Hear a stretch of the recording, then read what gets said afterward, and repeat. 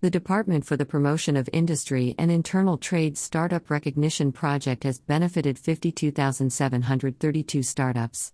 Startup India is India's flagship project aimed at creating a robust ecosystem for the country's innovation and businesses.